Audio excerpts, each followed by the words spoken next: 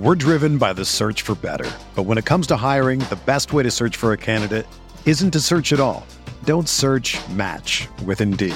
Indeed is your matching and hiring platform with over 350 million global monthly visitors, according to Indeed data, and a matching engine that helps you find quality candidates fast. Ditch the busy work. Use Indeed for scheduling, screening, and messaging so you can connect with candidates faster. Leveraging over 140 million qualifications and preferences every day, Indeed's matching engine is constantly learning from your preferences, so the more you use Indeed, the better it gets. Join more than 3.5 million businesses worldwide that use Indeed to hire great talent fast. And listeners of this show will get a $75 sponsored job credit to get your jobs more visibility at Indeed.com/Blue Wire. Just go to Indeed.com/Blue Wire right now and support our show by saying that you heard about Indeed on this podcast. That's Indeed.com/Blue Wire. Terms and conditions apply. Need to hire? You need Indeed. This podcast episode is brought to you by Coors Light. These days, everything is go, go, go. It's nonstop hustle all the time. Work, friends, family, expect you to be on 24/7. Well, sometimes you just need to reach for a Coors Light because it's made to chill. Coors Light is cold lagered, cold filtered, and cold packaged. It's as crisp and refreshing as the Colorado Rockies. It is literally made to chill. Coors Light is the one I choose when I need to unwind. So when you want to hit reset, reach for the beer that's made to chill. Get Coors Light in the new look delivered straight to your door with Drizzly or Instacart. Celebrate responsibly. Coors Brewing Company, Golden, Colorado. Support for this podcast comes from Wild Turkey Kentucky Straight Bourbon Whiskey. Let's tune in to their one-on-one with Jamal, a real bartender from Old Fourth Ward in Atlanta. I really get into the backstory of whatever I'm pouring, out of respect. There are literally years of experience behind these bottles. Wild Turkey, same recipe since 1942. If you want a true classic, this is what you want to order. Wild Turkey. Wild Turkey Distilling Company, Lawrenceburg, Kentucky. Copyright 2020, Campari American, New York, New York. Never compromise, drink responsibly.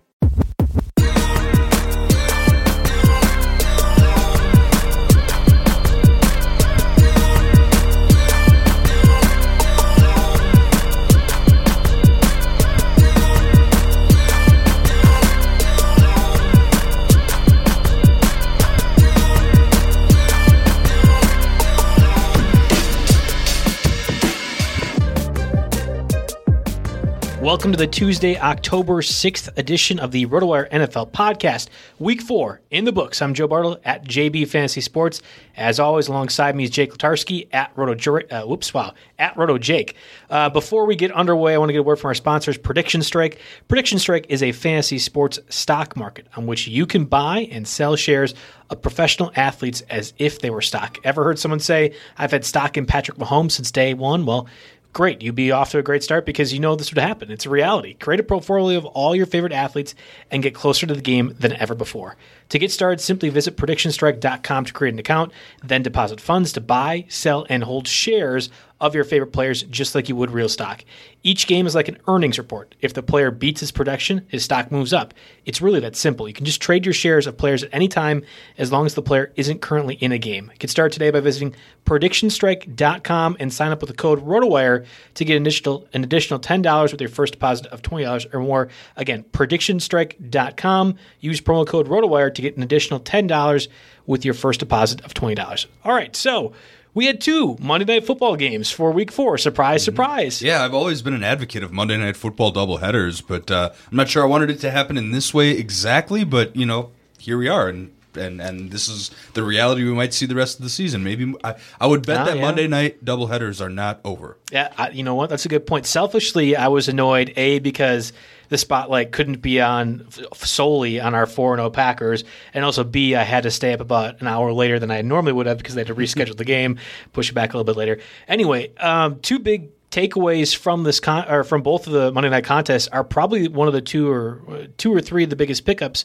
for this week as well. So should we start first with our hometown favorites or Damian Harris? Let's go in order of the games. All right, let's keep it fair. Let's talk about the Chiefs and the Patriots.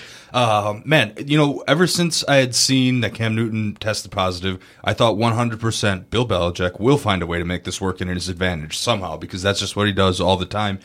And I would have thought they would have done whatever they could to prevent this game from being played without Cam Newton. You don't want to play this game where it's going to have major implications on seeding in the AFC playoffs without your starting quarterback. But they went ahead and did it and saw very below average. I'd say mixed results, but mixed results is optimistic. Yeah, it was a complimentary, if you were to call it that. I mean, we figured, and I was with you, I did not believe this game was going to happen, but we figured if it were to happen, it was going to be a pretty run-oriented game script from the Patriots' perspective, and lo and behold, they gave 28 carries to both Damien Harris and Burkhead combined. James White also had 3 carries as well as that. The kind of bigger news is that Brian Hoyer, who entered as the starter, got removed in the third quarter, fourth quarter. But at that point, I had turned to the Packers game, so I was like, oh, Stidham's in. This is kind of crazy. See, I set up the new place in my basement where I literally have a 50-inch TV right above a 45-inch TV. So doubleheaders are perfect, especially if they overlap, because I'm fine. That's how I've been watching, a little bit of playoff baseball, a little bit of NBA Finals action, that kind of stuff on the side here. But anyway, yeah, so I see the stat lines for the Patriots running backs, and my big warning to everybody is, remember, this is Bill Belichick in the New England backfield. You have to remember that Sonny Michel did not play. Yep. And, it's a little misleading that Harris had all those carries and those yards, because Harris only ended up with 23 snaps, which is 31% of the snap count. So in comparison, Rex Burkhead had more snaps, 26 snaps, 35%. James White was on the field for 40 snaps, 53%. So, yeah, Harris had a nice week, but, I mean, how confident are you that he's the guy the rest of the way out and is suddenly going to kind of push these other guys out for playing time? So here's the problem that I have. Harris has not necessarily a higher draft pedigree. Sonny Michel is a first-round pick, Harris a third-round pick. But we've heard momentum of Damien Harris being a thing for, 4-5 months now. There's been a lot of people from the New England camp, whether it be beat writers or otherwise, saying, Damien Harris, watch out, he looks good. He was a very popular favorite of many people in best ball leagues. Mario Puig does a lot of the best ball leagues. Prior, like in our July-August range, was pounding the drums for him as well, among other people in the RotoWire sphere, and certainly in fantasy overall. So we're very aware of what Damien Harris is as a player and what he can be. I feel like he's a higher upside player than Sonny Michel and has the same role as Sonny Michel. So many people are dropping Sonny Michel, and rightfully so. He had the 9 carries, 117 yards the week before, but it really was nothing more than like a weirder-looking version of Jordan Howard, who was like the goal line vulture for the Dolphins. I don't know, I think there's room to pick up Damien Harris and say, hey, if I need 50 or 60 yards, I think he can do that for me. But if you're believing Harris is anything more than perhaps a better version of Sonny Michel, then I think you're going about this the wrong way. Yeah, the one area of optimism for me with Harris is that this was a game, I mean, they weren't overly behind the entire game. I mean, they were down 3-6 in the first half, and right. The final score is a little bit misleading because you've got the interceptions and the turnovers at the end here. But in a game where they're behind, he was still productive, so that's a little bit that's a little bit positive. But again, man, I just these New England backfield guys, they just rub me the wrong way, and I'm not. I guess I see where you're coming from. You buy him, you start him as a flex a couple times when you have to, but he's not anybody that's really going to change the trajectory of your fantasy season. So let's play this out. Are you going to make Harris a number 1 waiver wire claim? I would say no. I'm not either. And I've been pretty aggressive throughout the first 4 weeks of the season going, pick up this guy, right? And it hasn't always worked out. Malcolm Brown comes to mind immediately for us. I'm not going that direction with Damien Harris, so I wouldn't get attracted to the 17 for 100. Yeah. So what about Fab then? What kind of percentage? Well, that was the next question I was going to go with. I don't know. I have a number in my head: 12%. Okay, and I was going to go 10 to 12%. So we're in lockstep on that. I think that's the right idea. And again, you're putting that bid in assuming Harris is going to have this Sonny Michel role. Michel was placed on injured reserve, is going to be out for the next 3 weeks at minimum. There is something to that, but in a lot of standard leagues and certainly like 10-team leagues, Michel was getting dropped everywhere. I mean, it's not like people were really aggressively picking him up, and I think you have to think the same way with Damien Harris, only a little bit more upside. Yeah, Damien Harris had 8 more carries or 7 more carries than Sony Michel had in any single game. So I think there's a little bit different there. It's not a direct comparison. Well, I bet you that's the watermark, though. I think that's probably – I bet you this is Harris's season high for carries, to be honest. And he looked fresh and he looked good, which is what you'd imagine after his first game coming back. And it sounded more or less like he could have been available if there wasn't this injured reserve thing where he can bring somebody back after 3 weeks. Yeah, the other one downside with grabbing Harris right now is that Broncos are 5th in the league against opposing running backs. Then they have a bye week. Then they've got San Francisco, who's number 1. So like the upcoming schedule, yeah, you start him. You can start him because of opportunity, but the expectations definitely have to be in check. After that, week 9 on, that schedule looks pretty nice, and especially presuming you get Cam Newton back, then his value would shoot up. But that'll be right around the time that Michel is again available here. So it's a complicated situation. I think we're both. This is just. I mean, honestly, straight up off the bat, this is a week where waiver wires aren't super attractive. I don't think there's anybody that you use a number 1 claim on this week. First time all season, really. Yeah, first time all season. I mean, yeah, Harris is he's no Mike Davis type of pickup, that kind of thing. So, nobody that we're not really going over 10-15% on really any one option this week. Yeah, I don't think so. And the reason I brought up the Brian Hoyer, Jared Stidham thing is because that's the other part of this equation that's making it down. Maybe if Newton is playing the whole time and we have a competent quarterback situation, there's going to be more goal line opportunities for Damien Harris to potentially score. But we saw how the quarterbacks played last night. Stidham, the one pick was just a drop pass that ended up being a pick 6. I don't know if I look into that. Hoyer had that horrible sack that cost them points at the end of the half, but Stidham did throw a ball threw a ball, which really kind of was the game, ended the game for the Chiefs' perspective on that pick.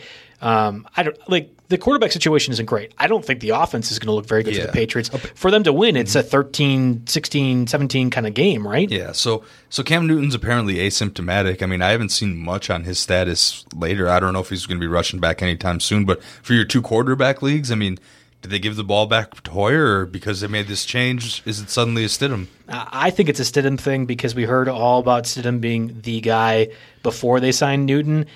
I don't know, like Mario and John, I put a lot of my faith in them. They both think Stidham is terrible. I don't think he's that bad, but maybe if he plays as bad as he did again. Remember in like early July basketball leagues, everyone's taking Stidham? Yeah, I did. I have him in my best ball league. Yeah, see, I didn't do any best balls that early. Well, I partnered him with Newton, so it's fine. Don't worry about it. So you're fine then. Yeah. But yeah, so all those people that were waiting to make their team name Stardom or Stidham, I guess you might have another week of that at best. But, I'm so uncreative that I just like all these team names that people do. I just laugh at them every time, and then I think to myself, God, I'm horrible because I could never have come up with these. I don't have that many great ones. Mine are mostly dumb inside jokes I have with my friends. Well, I'm sure people just pair it off of somebody else. But even like wherever the origin is of a really good fantasy football name, like they need to have a job somewhere in this capacity because they're important people in the fantasy realm. All right, let's come from somewhere. Yep. Yeah, let's move on. I was just thinking of like Family Guy and where the original dirty joke came from. We went through a Monday Night Football game. Didn't even touch on any of the Chiefs. Do we need to? No, we don't need to. It's a waiver wire show. I'm just saying, like, I mean, a lot of people were picking up Hardman or Harris or to try to salvage the best of a bad situation, especially after Devontae and Julio was questionable. Hardman beat me in 2 leagues, and I only kept thinking of you over here, who I've been doing with the podcast now for the last 2 months or so, saying, "Hey, Hardman, wide receiver 3, and I'm like, well, great, but they have to get some of the guys actually off there, Demarcus Robinson in particular. And here he goes, 4 catches, 27 yards, gets the jet sweep pass for a touchdown. That ended up costing me in 2 leagues. A little underwhelming for Mahomes owners, but you can't be complaining too much. You got the result in real life. It just wasn't necessarily a shootout, so you had to keep expectations in check.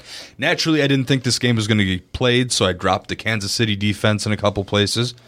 And we are. He ended up picking up the Packers defense, which wasn't so bad anyway, but still not quite what we were at. So, yeah, I guess we can move on to the Packers. I was gonna say, it was pretty status quo for the Chiefs. Don't rob me of this. I'm very excited to talk about Robert Tonyan, our boy, Big Bob, right? Like, this is it. Yeah, so the Robert Tonyan nickname thing is something important that needs to be discussed because we haven't, the announcers don't quite have it. We don't quite have one in Wisconsin yet. As an MMA guy myself, I'm a fan of the fighter Robert Whitaker, who goes by Bobby Bobby Knuckles. So I just think Bobby T is appropriate in this situation. You said Big Bob? Oh, I think it's Big Bob all the way. That's the perfect Wisconsin nickname is Big Bob. And they were trying to do the Baby Kittle thing last night. I don't know if you heard that in the broadcast. Well, because Kittle was because they worked out like once. Like, all right, cool. No, you're not Baby Kittle. I don't. You're not baby anyone when you catch 3 touchdown passes on Monday night prime time. Yeah, fine. But I mean, Kittle had 15 catches and 150 yards or Sunday. If you're going to be a baby to anyone, it's Kittle. But I just think they're completely different players. It doesn't matter. The nickname thing is not important. I don't know. How dare you say that? Because this is a waiver wire podcast, and people are going to be running out there to go ahead and get Robert Tonyan. 6 catches, 98 yards, 3 touchdowns. The only issue, he has a bye this week. Both the Packers and Lions will not play in Week 5. It's not due to COVID stuff. This is scheduled. So the Tonyan train is going to have to slow down, I think, a little bit. Yeah, so, I mean, if you were relying on Noah Fant, for example, who is injured and probably, I don't know if he's been on IR yet or is going to, if you're relying on Noah Fant, if you were relying on Tyler Higbee, for example, who just doesn't run routes anymore, apparently. If you're relying on some of those guys and are thinking that Robert Tonyan is going to be the big solution to your fantasy football season, this is like the peak right here of 2020. It has to be. I mean, It just is. I know he's got 5 touchdowns, so he actually is tied with Mike Evans for the league lead in touchdowns at the moment, and certainly has more touchdowns than any other tight end at the moment as well. But 5 touchdowns through really what amounted to 3 games.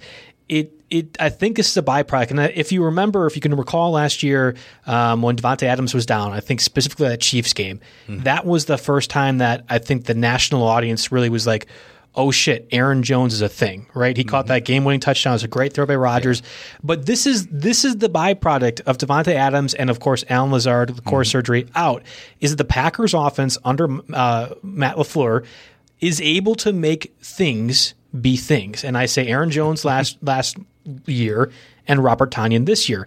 I don't know if he's a guy that I'm investing any more than 10 to 12% of my budget for. Well, first of all, got all the credit in the world to LaFleur working this 2 tight end, 3 running backs on the field all the time, having his running backs line up his receivers. Who needed to spend a first or second round pick on a receiver when you've got a brilliant schemer like this? But again, I just don't know how sustainable this is. So, and of course, then there's the bye week next week. So, if someone wants to spend more than 15% of their fab on Robert Tonyan, then sit on him for a week and maybe end up cutting him because of another COVID situation or something like that, I'm going to let somebody else do it. Tonyan, I mean, he looks the part, absolutely. It's him and Sternberger in a lot of 2 tight end sets. And Sternberger didn't even get a catch last night. Yeah, Mercedes Lewis is still a little bit banged up. Josiah DeGuara had to be kind of helped off the field last night. So Sternberger, I think, got hurt by some of those early drops that Rodgers gave him, and right off the hands. He was like, we don't have the snap kind of information available yet. I know he was out there. I had a over under not placed somewhere on his receiving totals, and he didn't get anywhere near that. And I thought the tight ends are going to get involved. And I thought Tonyan would too. I just didn't think it to this extent. Worth pointing out, at least one of those touchdowns, for sure, I think it was the second one, was like wide open. Somebody fell down. They were trying to hold him and just completely fell down. Got a 25-yard touchdown out of that play. Like the production, you're going to look at those numbers and be like, wow, this is incredible, especially for tight ends. If I had an Austin Hooper or Noah Fant or TJ Hawkinson, who's also on bye this week, it just dial back the expectations a little bit. So Rodgers threw 33 passes, right? And I'm looking at their targets. He only targeted wide receivers 12 times, unless you count Tyler Ervin as a receiver, which you kind of basically do at this side. He's a running back only in number. So, but that's just going to change. We're going to have Devontae Adams back after the bye. I've seen rumored a lot of the talk is like 5 weeks total for Lazard. But once Adams and Lazard are back, I just don't see 6 to 8 tight end targets the way that this is set up. Those guys are set up to help the run game move. So I'm a little bit hesitant on going all out for Tonyan in the fab this week. Yeah, it's great for prop bets if you're to say, hey, touchdown's going to score by tight end. Well, there you go. I think that makes more sense in the context that you imagined with Adams and Lazard being back. But right now, especially with the bye week, like if there wasn't the bye week happening, maybe I'd be a bit more optimistic about Tanyan's fantasy stats, but I'm just not going that aggressively. Sticking with the Packers-Falcons game for one more player, Jamal Williams, 8 catches, 95 yards. He got 8 carries for 10 yards as well. I don't know if you saw it at all, but in the second quarter, I don't think Aaron Jones played. or the third quarter. One of the, they just didn't even put him out there. And then Jones came back into the point where I thought Jones was perhaps injured because he had that great first drive, scored the wide open touchdown, had 35 total yards on catches and runs. And it's almost like they're like, oh, wow, this Falcons team is that bad? All right, no worries. We're just going to let Jones rest a little bit. Yeah, I was thinking the same thing. Like, don't put him back up. Right. There. Why is Rodgers still out there? That crosses my mind all the time. I normally am a very nervous Packers fan. Even if I'm up 21 points, it's like, waiting for the wheels to fall off. Mm-hmm. At no point Monday did I feel like that was going to happen. It was kind of just smooth sailing throughout. So if you're going to be like saying, all right, I need a backup. Like if Aaron Jones were to get hurt, well, Jamal Williams has to be the guy. I don't know if that's the case. It's not like a Chase Edmonds. It's not like a Tony Pollard where there's very clear and obvious backup value to these players. Mm-hmm. Jamal Williams would get involved, but I think you'd see A.J. Dillon do some things. I think Tyler Ervin would be more of a factor in the backfield. Like, don't be aggressive in a PPR league and see, oh, wow, he had 18 points. Got to pick up Jamal Williams.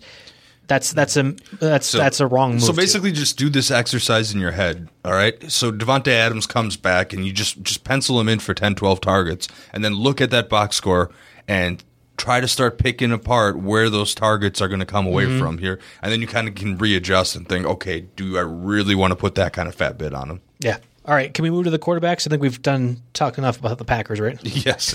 Yeah, I know they need to put a cap on us or something. Yeah, well, hey. We could do a whole pod on the Packers. Our only audience is members from Wisconsin, so everyone's jacked about that. Yeah, Jamal Williams is 13% rostered in Yahoo leagues for what that's worth, and that's the last little tidbit I'll throw on there on the Packers. A buck or two if you really want to protect on Aaron Jones, but I'm not picking him up. I just think you're being too aggressive. We've got a couple other backs we definitely want to get to. Yes. But before we do that, quarterbacks, right? And I think this week might actually be a pretty decent week to try to find your streamer. If you have Aaron Rodgers, if you have Matthew Stafford, if you have Cam Newton, well, you are actually probably in luck because I think there's at least 3 guys who are under 50% owned, which is our Yahoo threshold right now, under 50% owned in Yahoo, that could make a big difference. I'm going to start first with the guy I like the most, Teddy Bridgewater, going against the Falcons. Only 20% owned right now. His production is made a little bit better from last week because he ran for that touchdown. I think it was the first time since that really nasty surgery he had to have where Bridgewater ran for a touchdown. But quietly, the Panthers' offense has been pretty productive. I think back to the Chargers game as well. Bridgewater was throwing really well. And the Falcons missing Kazee, their safety, who suffered a torn Achilles, I think, during the Packers game. It was something like that. Well, and then the corner's already out too. You've got Ricardo Allen and Keanu Neal both. We're going to be questionable now the day afterwards. Who knows what their status is coming back? I mean, losing guys like Denard, and it's just.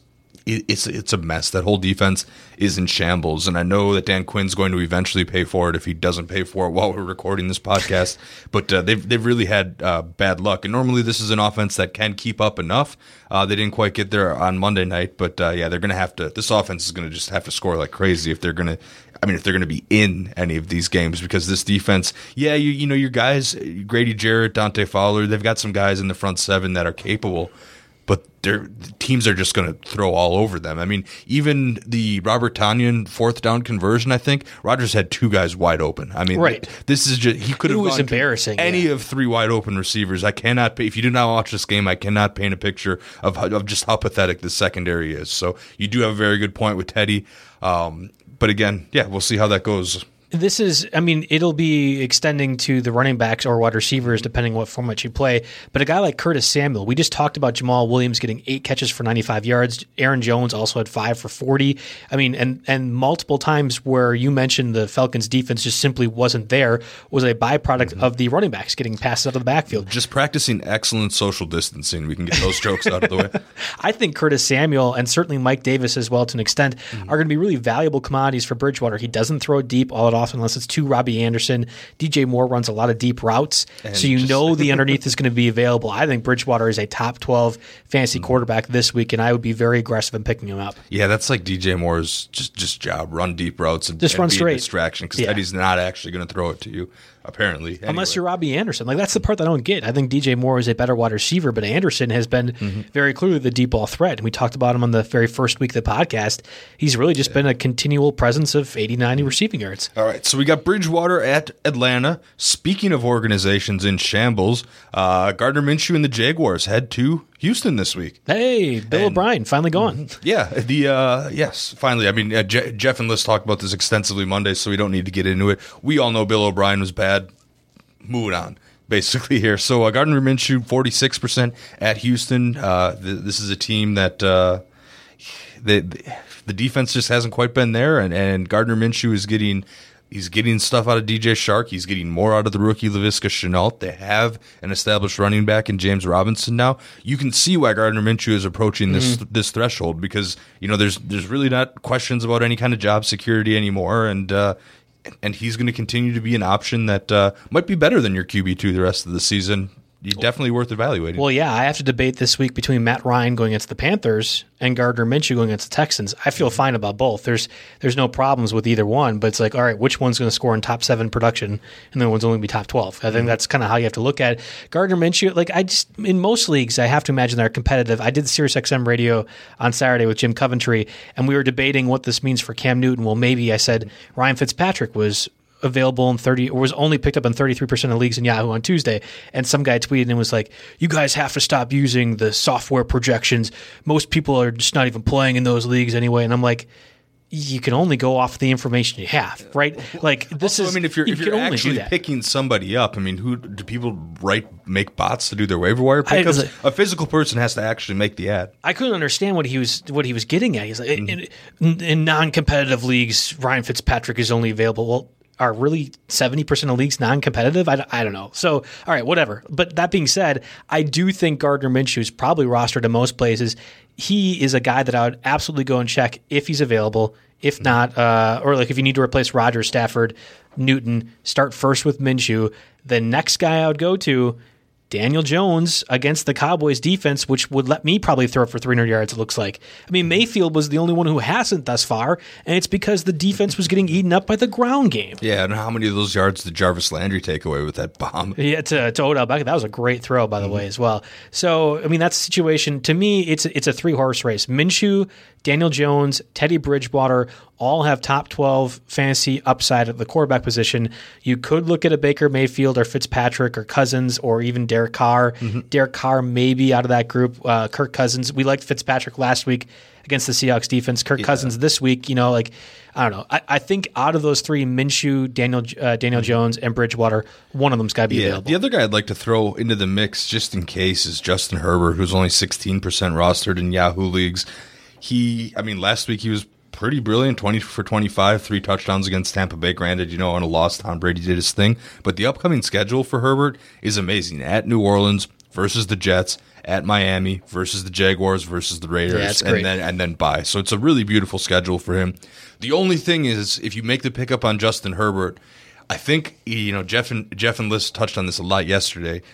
You're going to have to deal with like a 1/2 of Tyrod Taylor the rest of the way out, because like legally, just to protect their neck in a lawsuit situation, they have to. I think that's why Anthony Lynn is just kind of being a good organization guy. We don't need to get too far into this, but basically to prevent a massive lawsuit, Tyrod Taylor's going to have to come in for like a half, and then the moment he doesn't score or throws an interception or something, then they can officially make the switch, so they can call it performance-based or something like that. So you got to be ready for that. But other than that, over these next 5 weeks here, Justin Herbert, he's the man. I think the rookie looks ready. I didn't even think about the lawsuit application. I just thought Anthony Lynn was being like head coach obtuse, right? Like that's a different word. I know like we know what obtuse is normally, but like there's a different version of it. And it's just head coach obtuse where they just bury their head in the sand.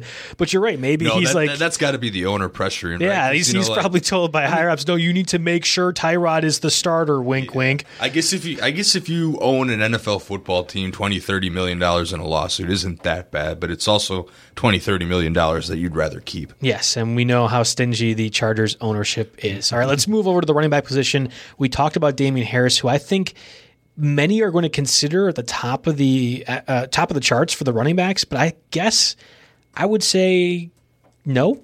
I don't want to pause too much, but okay, so Philip Lindsay down to 49% rostered in Yahoo leagues.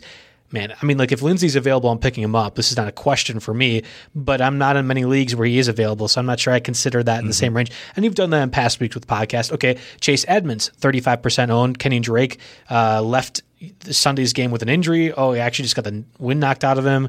Okay, fine. So that's not a big deal. But I think Chase Edmonds at this point, I don't know if it's fair to say, but I think at this point, Edmonds might be the better player out of that backfield. And I certainly would like to have him on my bench as a running back 4 or something like that. Yeah, I mean, at the very least, I think I'm going to roster a guy like Chase Edmonds over your Tony Pollard, Alexander Madison. I'll still take Pollard. Pollard's getting involved in the offense enough, but I just like you're getting running back 1 overall if Zeke got hurt. Yeah, but still, I mean, yeah, I guess in terms of skill, it's tough. But the thing is Edmonds is going to get you points every week until that day happens, or if that day might not happen at all. Edmonds will still at least get you points.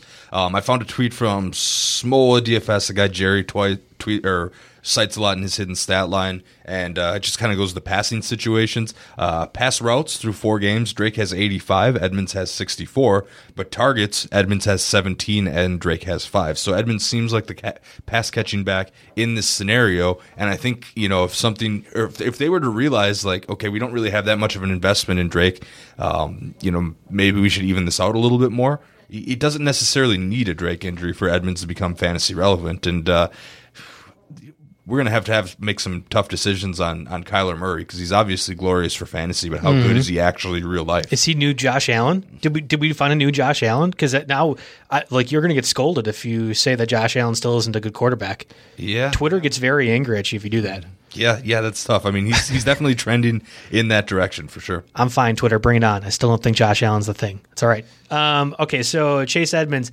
35% owned. I'm definitely picking him up right away. But let's get to the guys that have really been boosted now because of injury. Nick Chubb is going to miss, it sounds like, at least 6 weeks. It's brutal for basically every team I own, and certainly is hurt worse by the fact that I was completely out on Kareem Hunt. And I feel like the people who drafted Hunt are going to be rewarded because he really wasn't the guy when Nick Chubb was healthy and playing. But here we are, Chubb likely done for most of the fantasy season. Hunt is going to be owned everywhere if you can trade for him and get I'm fine paying as high a premium as you need because I think Hunt is going to be very involved moving forward. But it's possible Dearness Johnson or Dontrell Hilliard could also be factors. Johnson was the guy that had 95 rushing yards against the Cowboys, but much like I could throw for 300 yards against the Cowboys, I could probably run for at least 50 against the Cowboys defense too. They are just that bad right now.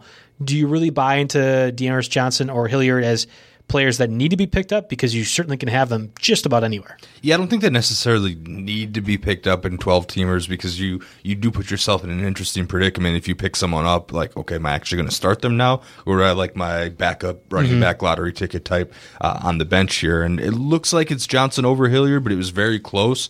Only a 3% greater snap share for Johnson, but the carry split is what's notable, 13-5, and then Hilliard got 1 target, but the targets are going to go heavily to Hunt, so that wouldn't matter too much now. I mean, it's a big boost for Hunt for sure, but it's not like it's going to be one of these one-man backfield situations. So Johnson's going to get 5 to 10 touches, carries in a game.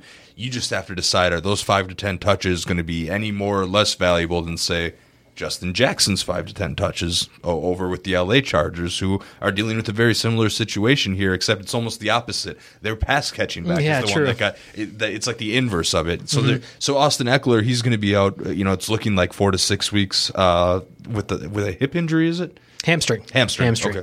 Yeah, and might even be worse. It looked pretty serious. I mean, he was able to kind of walk off, but then they needed to bring the cart over on the sideline, and he couldn't even get into the cart right away. It looked troubling, but you couldn't actually see the injury when it happened. Normally when it's that severe in those players, and Eckler is a super strong guy. He's played through a lot of injuries through his career. To see him that limited movement-wise was like, oh, man, like you would have thought his leg got completely torn underneath somebody. It didn't really look that way. So I guess 4 to 6 weeks, I guess it makes some sense. I think we need to explain the Chargers backfield a little bit before we can dive more into what you're putting in for a fab budget on Justin Jackson or picking him up. The Chargers, for really as long as I've been covering them, have really been adamant about making a 1A, 1B situation with their backfield. When you have Melvin Gordon, a first-round pick, and an Austin Eckler, who is one of the more talented running backs in the entire league, it makes sense. But even this year, when it has been Eckler and Kelly, I mean, Kelly was a 4th-round pick, but they're getting him 12 to 14 carries a game right now. They are going to make sure that continues to happen. When you are thinking of Justin Jackson in relation to Austin Eckler, I think you have to assume he's the 1B to Kelly's 1A. But Kelly's going to get more of the carries. I think Jackson will come in and get maybe 5 to 6 carries for 40 yards and do some pass catching stuff. They both can receive or can be receivers pretty well, but I don't know if there's one that stands out more than the other. Jackson actually has more of a collegiate pedigree than Kelly does too, and that needs to be factored in. Jackson missed the last 2 games, came back just this past week, so if you're like, oh, wow, he didn't get that involved, I think it's more due to the fact that they were really trying to take it a little bit easy with Jackson. We know Anthony Lynn loves him. He's owned in 5% leagues right now on Yahoo. I think it needs to be more like 25, 30% by the end of the week. Mm-hmm. Yeah, no, I definitely agree with that. I'm kind of looking at the split here to see if maybe Justin Jackson could sneak in and get some goal line work, but there's nothing. It's going to be Kelly. Yeah, there's nothing that really suggests that. I mean, Jackson's 6 feet, 200 pounds. Kelly's 5'11", 212. So I could see Kelly. I mean, in terms of the receiving prowess this year, I mean, granted, Kelly's gotten more opportunities, but it definitely seems to have Kelly written all over it. I just think that there's going to be it's basically, it goes back to the whole Browns conversation. Who do you think the 5-10 carries a game are going to be more valuable from? Are they going to be more valuable from Justin Jackson, or are they going to be more valuable from Dearness Johnson? And for that reason, I think you're putting similar bids in these guys, but I do rank Justin Jackson a bit higher in Fab, and I'd put a 6 to 8% number on him. Okay, and I'm going to actually go a little bit more aggressive on that. I actually think there is going to be more of a Kareem Hunt does everything type of deal. I don't know if the Browns should do that, but I think they're going to be motivated to. They have him under a contract extension that was pretty favorable for them. There's no reason not to feed Kareem Hunt when you're talking about lesser snaps to Dearness Johnson or Hilliard.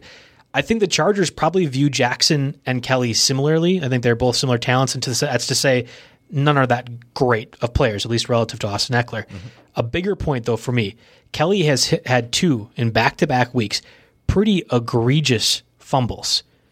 Yes. Pretty egregious. Yes. Thank you for bringing that up. I almost forgot to bring that up because that is absolutely an issue. I mean, last week, or like this Sunday, was basically the turning point of the entire game. Chargers are up by 3 scores, get the ball around the 10-yard line on a punt to end the half. Kelly gets the carry, fumbles it immediately. It didn't look like the handoff ever got there, but I don't think Herbert really messed it up too bad. That's back-to-back weeks for fumbles on Kelly. And Jackson really saw a bit more of a workload in the second half as a result. That's a very good point. Jackson has, let's see here, 71 carries in his pro career and has never lost a fumble. He has fumbled a couple times, so I guess there's that too. So if you're thinking already like a 65-35 split, it probably gets a little closer than that to 60-40 and closer to 50-50. So that I do see that argument for more touches from Jackson. Well, then Jackson had a 6.9 yards per carry average last year. Now, most of that, almost all of it, came when Melvin Gordon was on that 4-game holdout. But I still think you're going to see Jackson operate as the spell back, which is what they'd like to do with the Chargers, and then just be so good and so much more consistent that he works his way maybe even to being the primary shareholder. So I'm going to invest more like a 10 to 12% of my budget on a Jackson, and I'll probably do the 5 to 6%. And this is just to reinforce what I'm saying. I think I'd rather have Jackson than Damian Harris. Yeah, and I would rather have Jackson. It always goes back to, right? I'd rather have Jackson than Robert Tonyan too. Mm-hmm. Yeah, definitely both those guys probably over Tonyan. But yeah, it comes down to Harris or Justin Jackson. And you know what? I think I agree with you. You've been covering the Chargers long enough. You know, we all kind of have side beats here, and the Chargers are Joe's. You've been covering that long enough that I think you can talk me into that, and I'll trust your opinion on that one. If Chase Edmonds is available, yes, go ahead and pick him up instead. If Philip Lindsay is available for some reason, yes, go pick him up instead. But Jackson, not Harris, not Tonyan, Jackson is probably my top option. I'm still not using a number 1 waiver wire claim on him. I think it's just going to be too inconsistent for maybe what amounts to a month. Mm-hmm. You know, the way that this season is going, there's going to be someone better next week or the week after to put your number 1 claim on. But pretty easy for me to wait off on that. So yeah, but Fab, there's a modest bid is in order. Yep. All right, so let's move over to the wide receivers. Before we do that, I want to get a word from our sponsors, Stable Duel. Are you dominating your fantasy league? Well, now there's another game you need to play. Imagine fantasy for horse racing. Stable Duel is live with daily contests offering thousands of dollars to be won each week.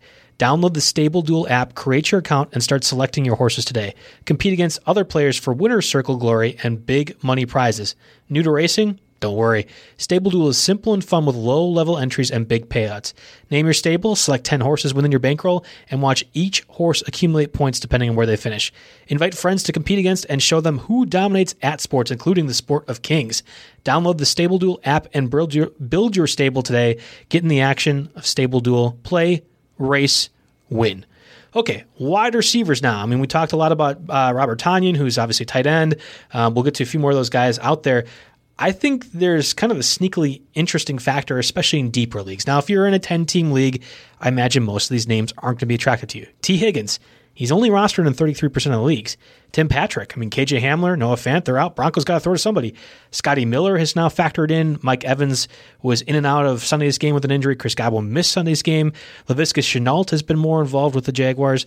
There's a lot of options out there. Like, who is your top target out of this wide receiver group? I still think that the first name that you punch in any case is T. Higgins. Because, we saw, especially towards the back half of that game that the Bengals played this week, that A.J. Green just wasn't on the field. He's done. A.J. Green goes on your drop list. Yes, I've been saying that for years. Yeah, we've said this since draft season. Like, if there's not really such a thing as a don't draft list, but if you were forced to make one, kind of gun to your head situation, AJ Green would have been on it. Finally, that has came to fruition here. It is the T. Higgins show. He is the top receiver you pick up for long-term rest of season upside. Though, definitely don't fall into the trap where you pick him up this week and then rage drop him because he plays the Ravens and had Marcus Peters on him all game. Good point. So It's a very, very bad matchup this week.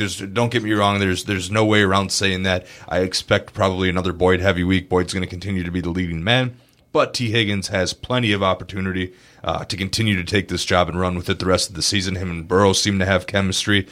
He's the guy. 6'4", 215, obviously second-round pick. The guy... He's been exceptional in what I've seen from him this year, and AJ Green's job is now his. There's no argument there really. So you go with him as your long-term guy, but you just need to be a little bit careful about this week and this week only, because guys like Patrick and Scotty Miller, might be in better situations just this week. Miller, of course, has that injury that you got to watch out for. So you already missed practice with a hip injury, but they play Thursday night. That's a big. They play Thursday night as well, so that's why we know their status. There is one receiver, like I for sure T. Higgins, but I already have T. Higgins just about anywhere I can. There is one receiver that I would consider instead. Laviska Shenault, he caught 5 of 6 targets for 86 yards. He again carried the ball in that loss to the Bengals this past Sunday. It was great. You mentioned the Bengals did well. They have the Ravens this week as a Joe Mixon manager. It was fun to actually have a good week of Joe Mixon. Now we're going to be back to whatever this is. But quietly, I was watching that game and thinking, man, Shenault is just explosive. And you haven't really seen it before. 3 catches, 5 catches, but each of the past 3 weeks never had more than 40 yards. This was different, and I think when you have a solid matchup like he does against against Houston this week, and then the Lions next week, that's a guy that I think you can say, hey, wide receiver 3, easy, flex, easy. Mm-hmm. And that I would be very interested in committing maybe 12 to 15% of my budget in a 12-team league if he wasn't already available. Yeah, I'm definitely seeing him playing wide receiver 2 the rest of the year, 2 Shark. And looking at the schedule, he doesn't play a team that is in the top 10 against opposing wide receivers in standard formats until week 16 against the Bears. So the schedule for the Jaguars wide receivers looks pretty great moving forward. There's a lot of pretty poor defenses on these books, and that only helps a guy like Shenault, who you buy the skill set already, and now that it finally looks like he's getting the opportunity, you put the 2 pillars of fantasy together, and here you are. He's kind of like the new Jefferson or the new Ayuk, when rookies that are ready to go here and going to be a factor in fantasy. Their preseason's officially done now, remember? You're right. Now it's the rookie regular season. Well, and again, pointing out Jefferson, back-to-back 100-yard weeks now. We were all on Jefferson last week. I think Shenault has that talent right now. There's been a lot of people that I've known that were on Shenault, Mario and John, were talking about him, at least relative to his speed, and we're saying Rager's the way to go, and that's fine. I understand that too.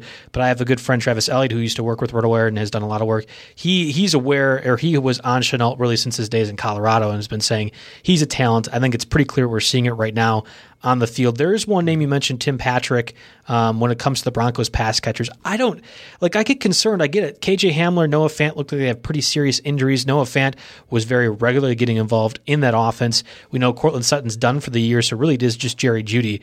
I just don't like the thrower whoever is the starting quarterback for the Broncos makes me really hesitant. But Patrick did have a pretty good game last Thursday against the Jets. It's really early in the week, but there's a slight chance Drew Lock is back week 5.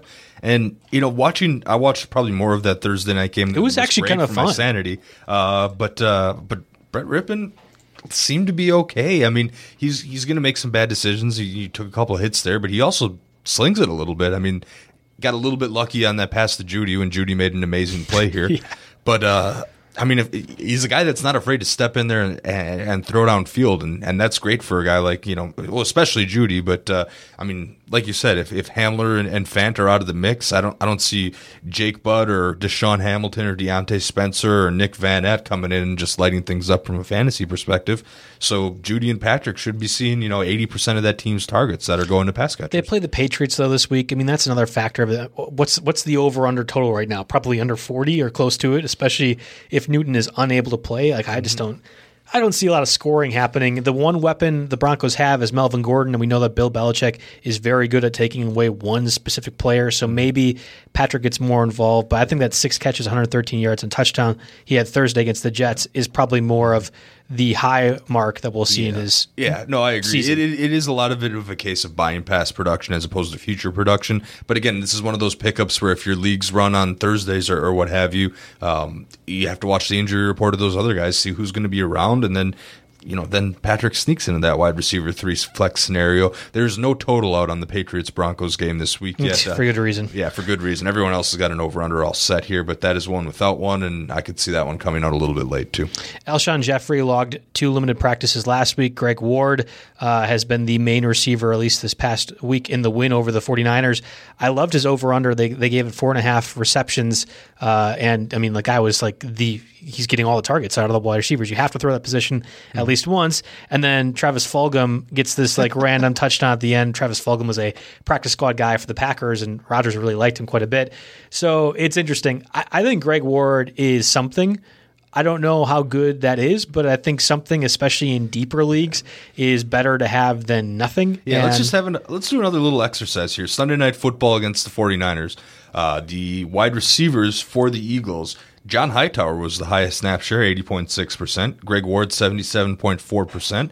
Travis Fulgham, 59.7%. And Deontay Burnett, 30.6%. And you know that they've got a couple tight ends here that are more than capable here. Really, only Ertz because Goddard's out. Goddard's out. So, that's why guys like Alshon Jeffrey squeeze their way onto this list here, because I know the relationship with the organization hasn't been prime, over the last couple of years, it seems. At least it seems that way from an outsider's perspective. But Carson Wentz, again, there's another question about him, but I think the eventual return of Alshon Jeffrey could be a real sneaky thing for fantasy people. We're going to talk about Alshon Jeffrey in a week or two, and when they came in fully loaded with everybody else and Rigor being a factor and everything like that, I wasn't so excited about Jeffrey, but they're down to the bare bones now, and he is a playmaker. Is he the same as AJ Green, though? That's where I get a little bit. I would love to see Alshon Jeffrey be a thing again, because he was really a fantastic fantasy asset.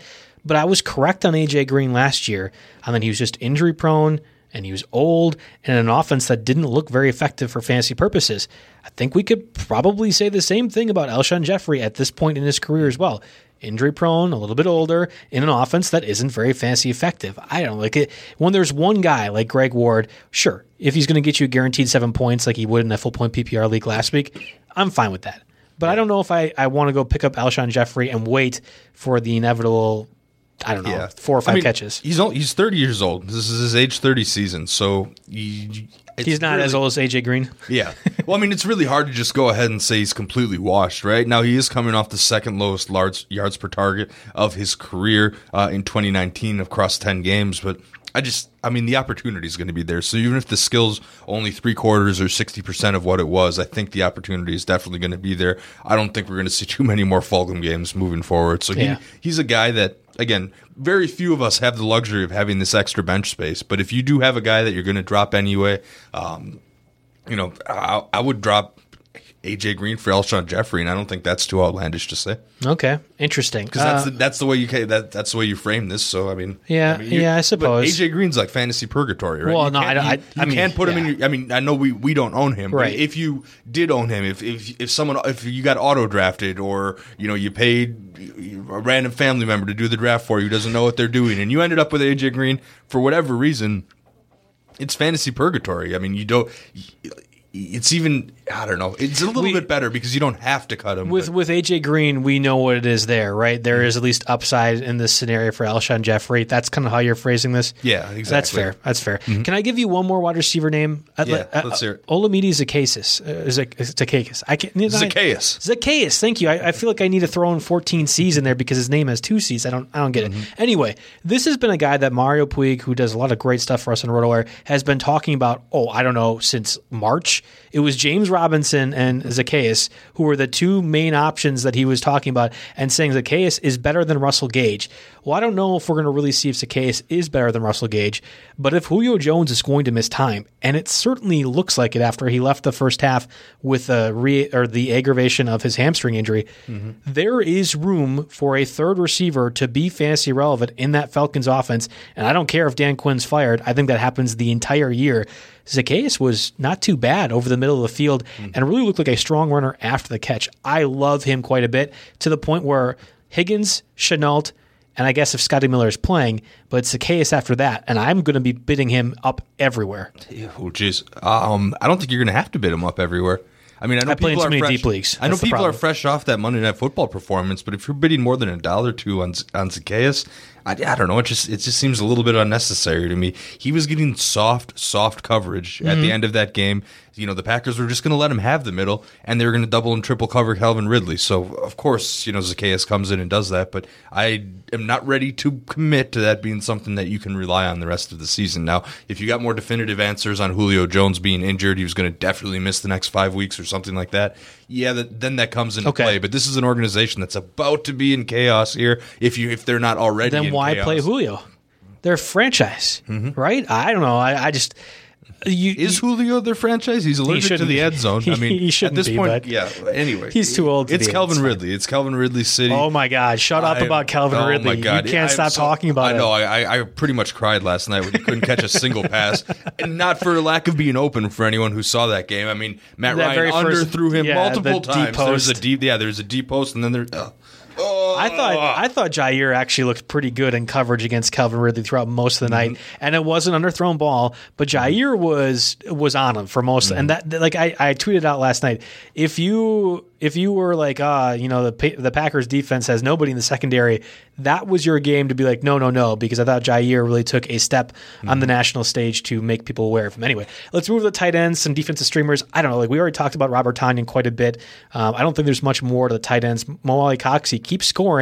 He only had 2 targets or 2 receptions that game against the Bears, though. He's basically defying all the metrics that say Jack Doyle's running more routes. Right. Jack Doyle's on the field Trey more. Burton came back, too, and we talked about that last week as well. But Mo Alley-Cox keeps scoring touchdowns. It's a dangerous game to play, but it's a name that's on the radar, and he's still under 50%. There's a few Ask an Expert questions I get every day, and they talk about leagues where it's only touchdowns scored. I guess in that situation, I would be considering picking up Mo Alley-Cox, but if you are playing that type of league, just please find a different passion, because that's not it. That's not the touchdown only league. Touchdown only leagues are just not it. I'm sorry, and I love fantasy football, but I don't think I'll ever play that one. OJ Howard, he is done for the season. Achilles injury. Cameron Brate did catch that touchdown pass against the Chargers in that win.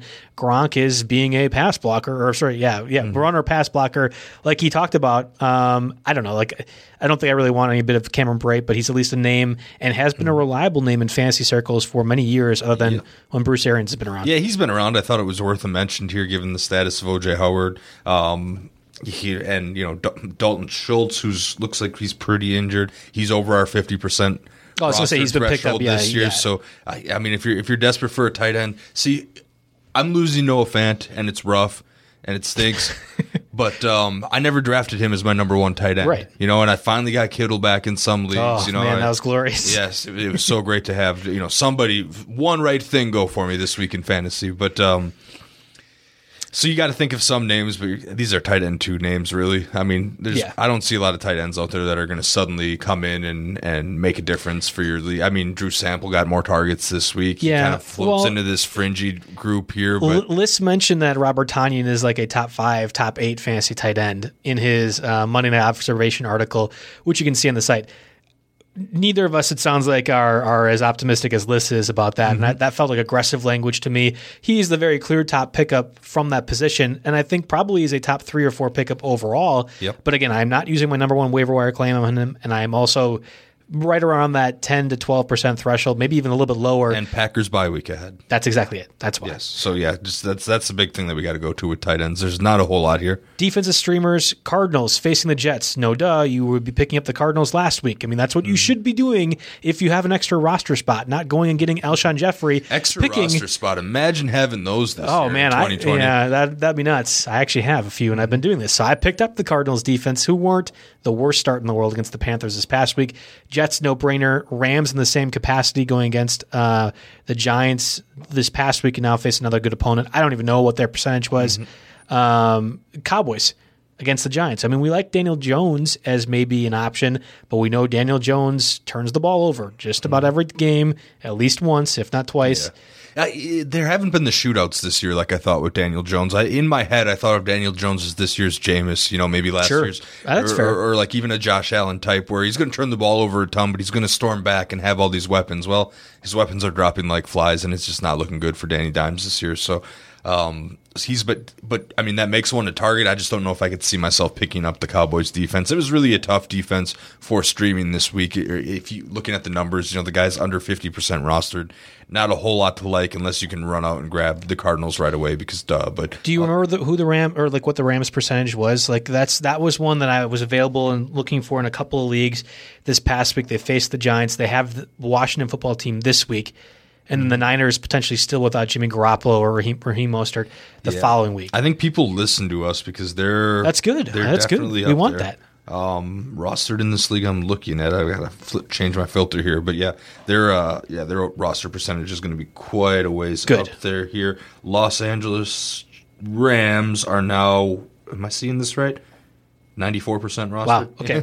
I mean, that would have been way higher than I thought, and I was able to pick them up in 2 leagues. Okay, good. Thank you guys for listening and figuring out that the Rams defense is something that needs to happen. Should have been also going on with the Cardinals defense as well because we knew their threats. I need to stress this again. You need to be looking ahead at the schedule if you have a roster spot. I know Jake joked it's year 2020. We don't have roster spots extra. That's a luxury. Imagine that. But if you do, just in the happenstance, always go and look who the Jets are playing the following week. Well, the big thing is be aggressive. Your competition for the playoffs might be in a worse roster situation than you are. So go ahead and screw them over, right? Yes. This is fantasy football. So hopefully we got you a few names to go ahead and execute that strategy with. I know it's a low waiver week and we're not super high on the options out there, but there are still a handful of guys that can improve your team at little to no damage to your fat budget. So go ahead and do your thing and best of luck. Hopefully we get full schedule this week. I love seeing the questions too. Keep sending them in to Jake and I on Twitter at JB Fantasy Sports for me, at Roto Jake for Jake, and that does for us in the RotoWire NFL Podcast Tuesday Waiver Wire Edition. Jeff Erickson with his guest, and of course every Thursday John and Mario do a great job of breaking down the games. Thanks for listening, everyone.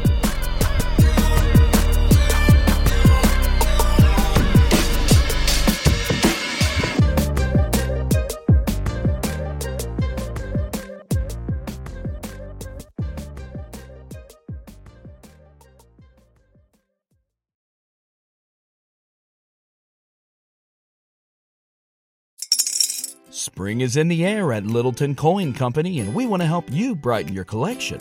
Visit us at littletoncoin.com all month long to enjoy 15% off your purchase. With a wide selection of coins, paper money, supplies, and more, Littleton Coin Company has something for every collector's taste. Use promo code SPRING at littletoncoin.com for 15% off your purchase all month long. Restrictions apply. Littleton Coin Company. Serving collectors since 1945.